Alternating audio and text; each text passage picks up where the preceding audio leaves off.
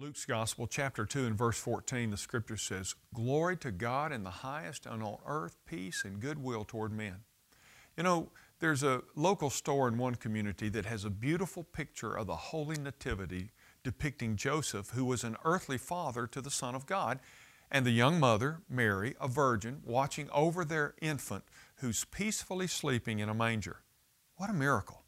But faith reveals the wonder of Jesus' birth that night, the greatest gift that was ever given to mankind. And that picture reminds me that Christmas is also about the giving of ourselves, not just God giving to us.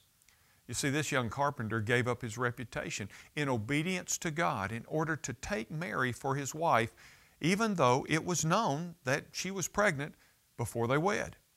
It was unthinkable in those days for a man to do that. Mary was a young girl who loved the Lord with a pure heart. She was specially chosen by God to be the mother of the Savior, one who would love and care for Him. She was glad to receive the honor, and also she was willing to give up her reputation. You know, Christmas is a time of giving. It's a time of being with family and celebrating. But for believers, it's also a time to think about the real message of love and sacrifice that is indeed the reason for the season. Giving gifts is fun, and basically it's easy, but giving of ourselves is much harder. It's a bigger sacrifice. Let's follow the example of a simple carpenter and his betrothed. Let's willingly give of ourselves for the Lord. There are many who don't know why Jesus came to earth.